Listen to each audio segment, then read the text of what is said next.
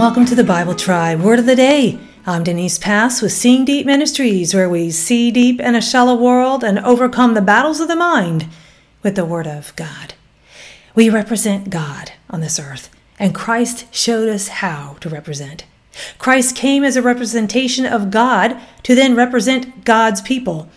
In the likeness of God to bear the sins of man, also in the likeness of man he came.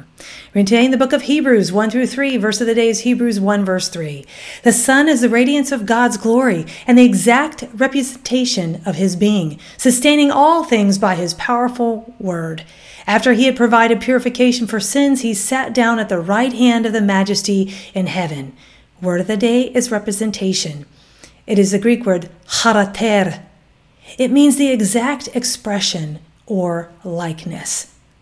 The Enduring Word Commentary says the book of Hebrews begins with no mention of the author, only of God.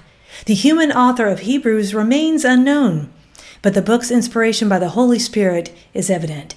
No matter who the human author of Hebrews was, there are indications that it was written fairly early in the New Testament period. Probably somewhere around AD 67 to 69.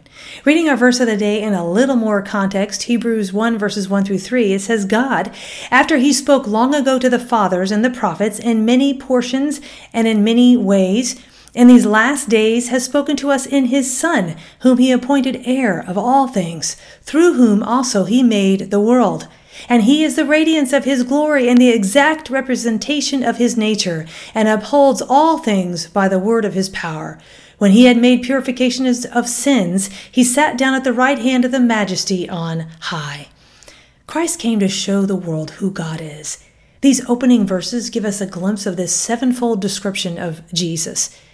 1, in verse 2, it says he is the heir of all things. In verse 2, he made the worlds. In verse 3, Jesus is the brightness or radiance of God's glory. Also in verse 3, Jesus is the image, the representation of God. And Jesus upholds everything in the world by his word.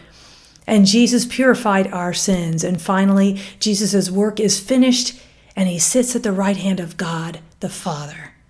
One verse that I stand in awe of is Romans 8:3. For what the law was powerless to do because it was weakened by the flesh, God did by sending his own Son in the likeness of sinful flesh to be a sin offering. And so he condemned sin in the flesh. Christ, the God-man, came in the likeness of God and the likeness of man. Only Christ could pay our sin debt, being perfect. To reduce himself to be like us, to redeem us, is unfathomable. So now how will we represent Christ? The world desperately needs to see Jesus. Our sins have been paid for us, not so we would continue in them, but so we would no longer be defined by them. God's grace is enough for you, friend. Reach for it. Give an accurate representation of Jesus to this dying, suffering world. Go with God and his precious word, friends. Join us tomorrow in the book of Deuteronomy.